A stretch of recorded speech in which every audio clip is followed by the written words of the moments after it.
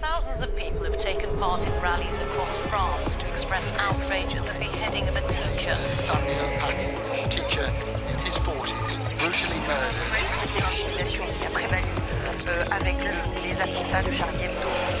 Now intolerance has just crossed the threshold. Hello, I'm Richard Gisbert, and you're watching The Listening Post, working from home. Here are some of the media stories we're covering this week. A brutal murder on the streets of France, and Charlie Hebdo is back in the news. Freedom of expression gets put to the test once again. The Nigerian army says it did not shoot at protesters. There's a problem with that story, though. The evidence is all over the internet. Malta and the journalistic legacy of the late Daphne Caruana Galizia. Her story is far from complete. Plus, sweaty, topless men posing for the most powerful man in the land. Egyptian police put on a show for the president. Protesters, tens of thousands of them, are back on the streets of France defending freedom of expression. It's been almost 6 years since gunmen attacked journalists at the satirical magazine Charlie Hebdo, killing 8 of them. It's taken that long for the case to go to trial, and that has coincided with the shocking killing of a schoolteacher beheaded last week after showing caricatures of the Prophet Muhammad to his students. When these kinds of stories make news in France, one term keeps coming up: laïcité, a strict form of secularism that's enshrined in French law, ensuring the separation of church and state. That law was drawn up back in 1905 with the Catholic Church in mind. Over the decades, though, laïcité has been transformed into a tool that's been used to justify bigotry and paint people of all faiths, but especially Muslims, as threats to the Republic. And the coverage of this topic in the French news media has left plenty to be desired. Our starting point this week is Paris. La police découvre le corps décapité de la victime. A middle school history teacher was discovered decapitated in the road. As gruesome as the details of the murder were, the decapitation of a French teacher on a street just by his high school, the context is an integral aspect of this story. The killing took place a month into the Charlie Hebdo trial. 14 suspects in the dock. Alleged accomplices in the murders of 8 journalists at the magazine in 2015. An atrocity that brought millions of protesters onto the streets. The teacher, Samuel Paty, was beheaded by an 18-year-old Chechen refugee for showing his students cartoons from Charlie Hebdo, including caricatures of the Prophet Muhammad, in a lesson about free speech. Suddenly, on the streets of Paris, it's 2015 all over again. It's a horrible, absolutely horrible crime. There is no word I can use to explain how horrific that murder is. But it falls into a conflict which is the absolute necessity to protect free speech, which is a constitutional principle, as well as the respect of French citizens of different backgrounds. And that's something that has been unresolved for decades. And unfortunately, we are seeing the results of it. No one will condone such crimes. I think you can't find anyone. What has changed is that there's been, of course, lots of debate around those cartoons. Is it acceptable to mock religions, and beyond the prophet and religion, what it means? Is it fair now to ostracize and mock, sometimes very cruel and crude terms, the worshippers themselves? Là, il y a une erreur majeure. It's a mistake to say France is Islamophobic. The Muslim culture is respected, especially because of our colonial past. However, what could be mistaken for Islamophobia is the fact that we can critique religions. We critique Islam the same way that we do Catholicism or Protestantism. We can discuss every religion and ideology rationally. Discuter rationnellement. This debate over religion and its place in French society goes back to the early 1900s, when the role of the Catholic Church was the issue du jour. The post-revolutionary republic, mindful of the influence the church wielded over its young democracy, took legal steps to keep it at bay. In 1905, it passed the Laïcité Law, which imposed religious neutrality on all state institutions and the civil service. Decades passed, demographics shifted. France now has the largest Muslim population in Europe, a legacy of its colonial past in Africa. The Laïcité Law, the secular approach France has taken, has led to the passage of other laws, including one passed in 2004 that banned students from wearing any religious symbols in school. Written in the post-9/11 era, that law was widely perceived to be aimed at Muslim students and the headscarves, the hijabs they wore. La liberté d'expression est une des modalités garanties par le cadre laïque de la République. These days, when the French media cover news stories where secularism and free speech intersect, laïcité is a constant contextual factor. Laïcité is one of the pillars of modern French political culture. It is not simply a law of separation between the state and religious organization. It's a whole culture. French people accept religion if it remains in the home or if place of worship, which is a very strict implementation of the secular principle that doesn't exist anywhere else. The word laïcité, it's become a kind of buzzword.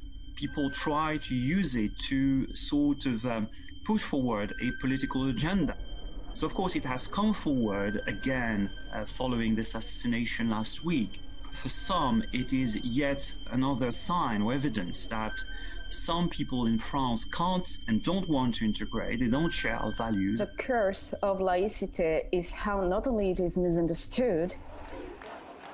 Since the 90s, the notion has been weaponized to target Muslims and to remove them from the public visibility.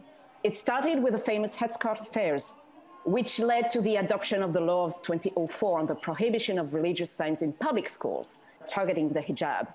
It's not only normalized, but it's also mainstreamed, especially those 24/7 news channels. Basically, we do have now a French Fox News, which display this kind of narrative. Enfin, ça vous devrait vous révolter qu'une femme voilée entre dans l'Assemblée nationale. That would be C-News, a news channel that seems to be tilting further to the right by the day. Its most outspoken contributor is Eric Zemmour.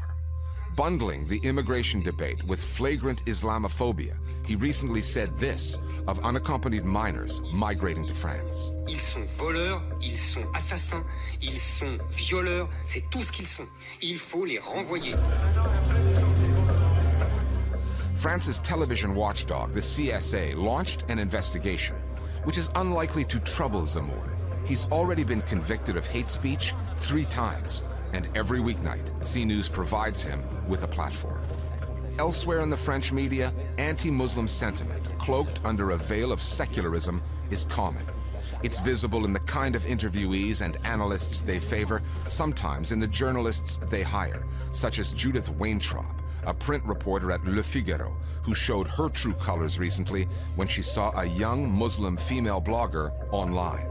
The blogger wasn't even talking about politics. She was sharing budget-friendly recipes with university students. So she's wearing a headscarf, and a French journalist retweeted 9/11, associating her hijab with those horrific terrorist attack in New York on 9/11. This journalist was invited in every single news network to discuss the case. And this Muslim woman blogger had to shut down her Twitter account because of the threats she received. If you want to pinpoint a typical French culture war, you just concentrate on laïcité. L'idée de fabriquer un islam de France, pour moi, est une idée contraire à l'idée que je me fais de la laïcité. You've got on the one hand those who are now using laïcité against a community and a religion, i.e. Islam. Arrêtons de stigmatiser au nom de la croyance. Whereas others clearly do not accept this interpretation of laïcité. So whenever some media, and again in a minority, dare to express some mild criticism of this sort of ostracizing, a category of the population, it's very, very hard because you have a lot of people in social media will be harassing you. That is the ultimate contradiction in the discourse surrounding the murder of the schoolteacher and the Charlie Hebdo story. Critics of the magazine, who argue that free speech has its limits, find themselves accused of sympathizing with murderers. As Charlie Hebdo's lawyer put it in court, those critics are intellectuals with blood on their hands. And the magazine has always described itself as an equal opportunity offender.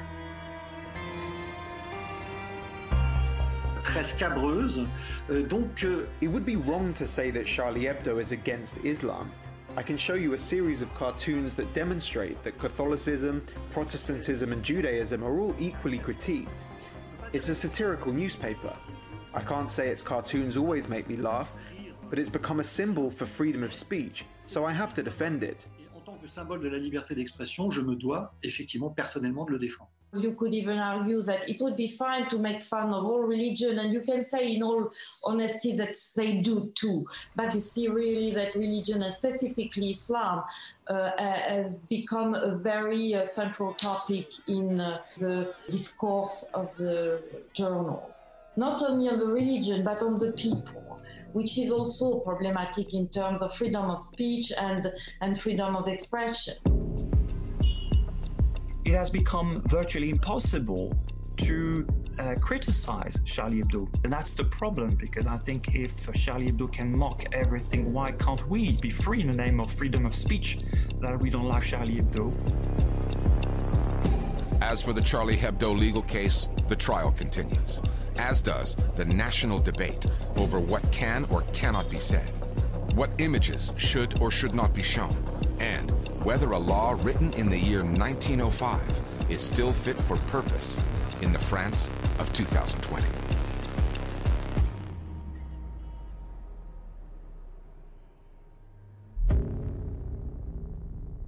Nigerians have been protesting against police brutality, and this past week, demonstrators were shot at live rounds, this time by the Nigerian army.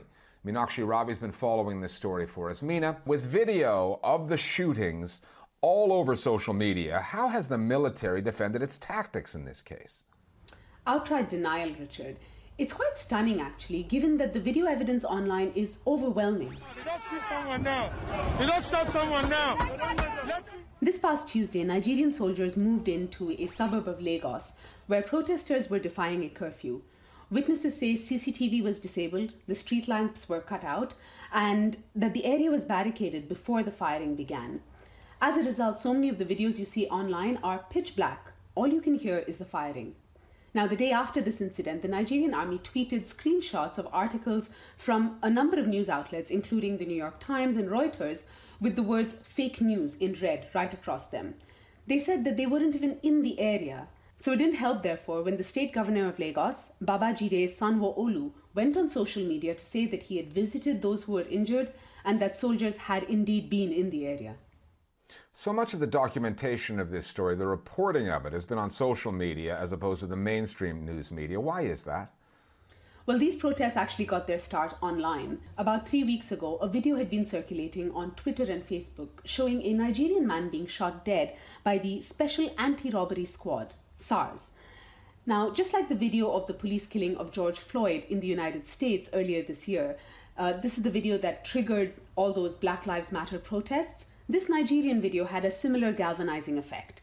End SARS has been adopted as the hashtag, even though this movement has gone way beyond that. Now, the SARS unit was disbanded on October 11th and has been replaced by a new squad called SWAT. Now, the Nigerian government should have probably worked out that simply changing the acronym from SARS to SWAT was not going to stop the protesters. Nigerians have been pressing right on. They're demanding widespread reform across law enforcement. And they've actually even changed their hashtag. It's now End SWAT. So this looks like a story that will continue for a while. Okay, thanks, Meena. Last week marked the 3rd anniversary of the death of Daphne Caruana Galizia, a Maltese journalist described as a one-woman WikiLeaks. For decades, her reporting exposed organized crime and corruption on the small island state, until October of 2017, when she was killed by a bomb planted in her car. Late last year, we learned that powerful figures may have been involved in the killing. Those revelations led to the resignation of the Prime Minister, among others. Not much else, though, has changed. 2 men have been convicted for committing the murder. What's missing are the convictions of the people who ordered it. And the investigation into that has been marred by a lack of transparency and political interference. The Listening Post's Flo Phillips now on a reporter killed for the work she did, and how the late Daphne Caruana Galicia's journalism continues to make news. October 16th, 2017. There are crooks everywhere you look now. The situation is desperate. These were the last words ever written by Daphne Caruana Galizia. She was under no illusions. She knew her journalism had made her some serious enemies. For decades, she'd been a thorn in the side of the rich and powerful here in Malta, calling out corruption and organized crime at the highest level. She paid the ultimate price. And that day, my mother and I were sitting at the big dining table that we used as a desk. It was just before 3 p.m. My mother needed to go to the bank for a meeting about her bank accounts, which had been frozen by the economy minister. And that was the last time I saw her. The sound of the blast, in fact, came very soon. I remember because I was listening to music on my laptop when my mother left the house, and when I heard the sound of the explosion, the same song was still playing. I knew it was a bomb straight away. It's just the sound of it. It can't be anything else. Daphne Caruana Galizia was no stranger to breaking big stories. By 2017, her years of reporting on financial corruption had amounted to something extraordinary. Embezzlement on a massive scale, involving some of Malta's most senior political figures, including then Prime Minister Joseph Muscat. To understand this story, here are some of the names you need to know. Keith Schembri, Muscat's Chief of Staff, Konrad Mitzi, his Energy Minister, and Jorgen Fenech, a businessman, one of Malta's richest men. Malta's Prime Minister, Chief of Staff, and Malta's Energy Minister. The first week that they came to power in March 2013, got their accountants to set up for them secret companies in Panama. In parallel with this, these 2 people, Keith Schembri and Konrad Mitzi, closed a deal with an energy company to provide a new gas power station and the energy coming from it.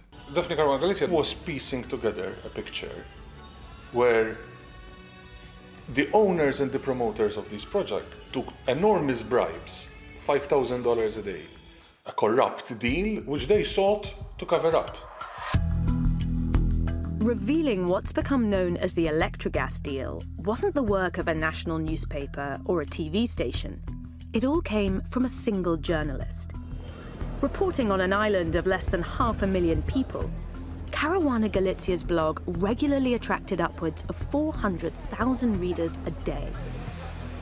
And since its inception in 2008, the story she broke reshaped the political landscape. Take Pilatus, a secretive bank she discovered was laundering the money of senior officials. Or the Passport for Cash scheme, lining the pockets of politicians.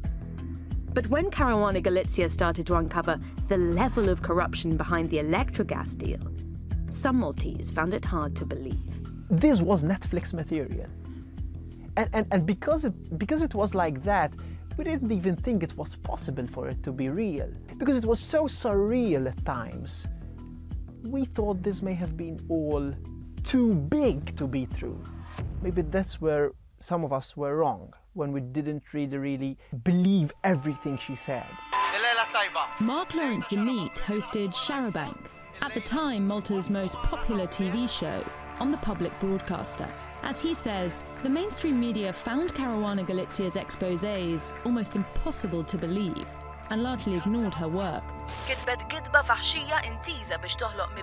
Some outlets were actively hostile, since much of the media in Malta is dominated by the same political parties her work exposed.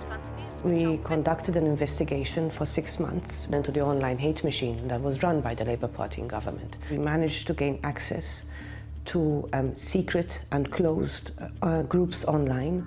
Members of these groups included the President of Malta, the Prime Minister of Malta, most of the members of Parliament. People were encouraged to follow her and put photos of her online. She was depicted as a witch, should be burnt at the stake.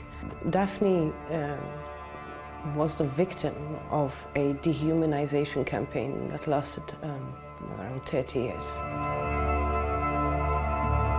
When I was 9 years old, the front door of the house was set on fire. When I was maybe about 7 years old, I remember coming home and finding our pet dog on the doorstep with its throat slit.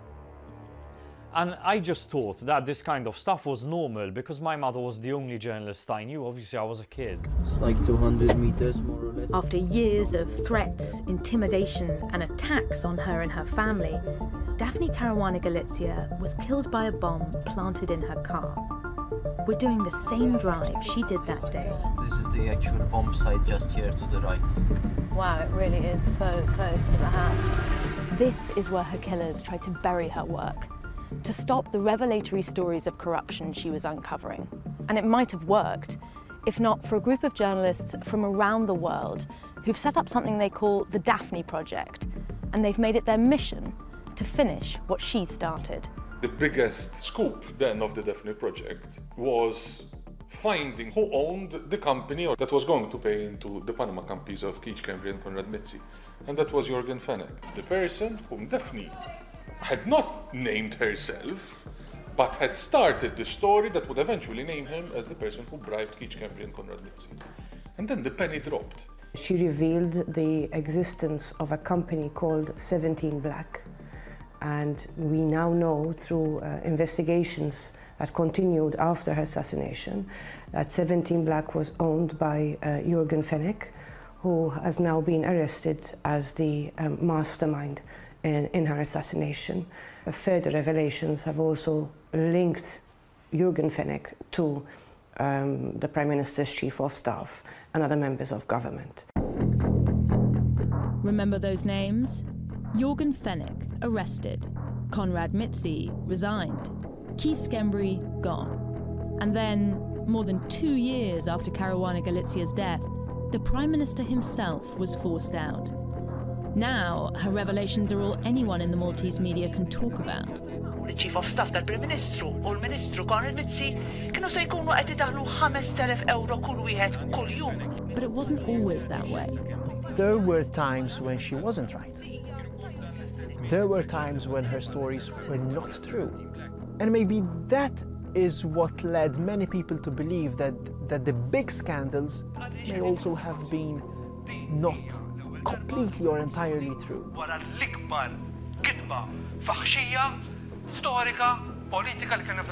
We're now learning that it was all true. Daphne has generated this wave of new energy, of new interest, which we didn't have before in politics. And so we have people coming together and saying, okay, let's stand up to this because this is not who we are. And that's nice, and that's good. You say it's worked and it's nice and all this is true, but she lost her life in the process. Of course. That should have never happened. She did lose her life, and as a Maltese people, we realized a little too late. But I believe it's better late than never. But for her supporters, it's not enough. Every night since Caruana Galizia's death, campaigners and supporters have come here to lay out a candle-lit memorial. It's come to symbolise the growing confrontation between a government trying to hide its guilt and a society calling for the truth to come to light. There will eventually come a time when there will be an opportunity for accountability, and when that time comes, we will have to rely on the sort of work that was done by journalists like my mother. And I think that all of this work that she did has really sort of proved her right. Finally, we've long found that some of the most absurd television output comes from state-owned broadcasters. Take Egypt. About a week ago, the graduating class of the police academy put on a show for President Sisi. They showed off their skills and some of their wares. About 1,500 male cadets, many of them bare-chested, buff, sweating it out for the president, all broadcast on state TV.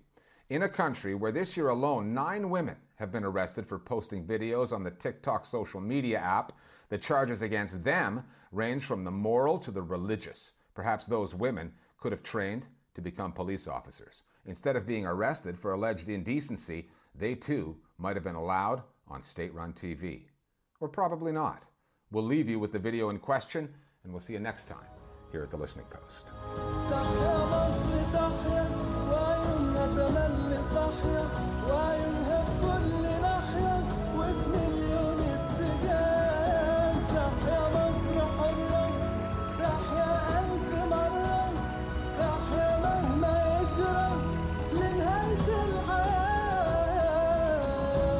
إن ما نشاهده الآن ليؤكد وبحق أن أجهزة الأمن تسعى بخطى ثابتة نحو التقدم والرقي لتواكب بأجهزتها ورجالها ما تشهده مصر من تقدم على درب التنمية وتحقيق الرخاء.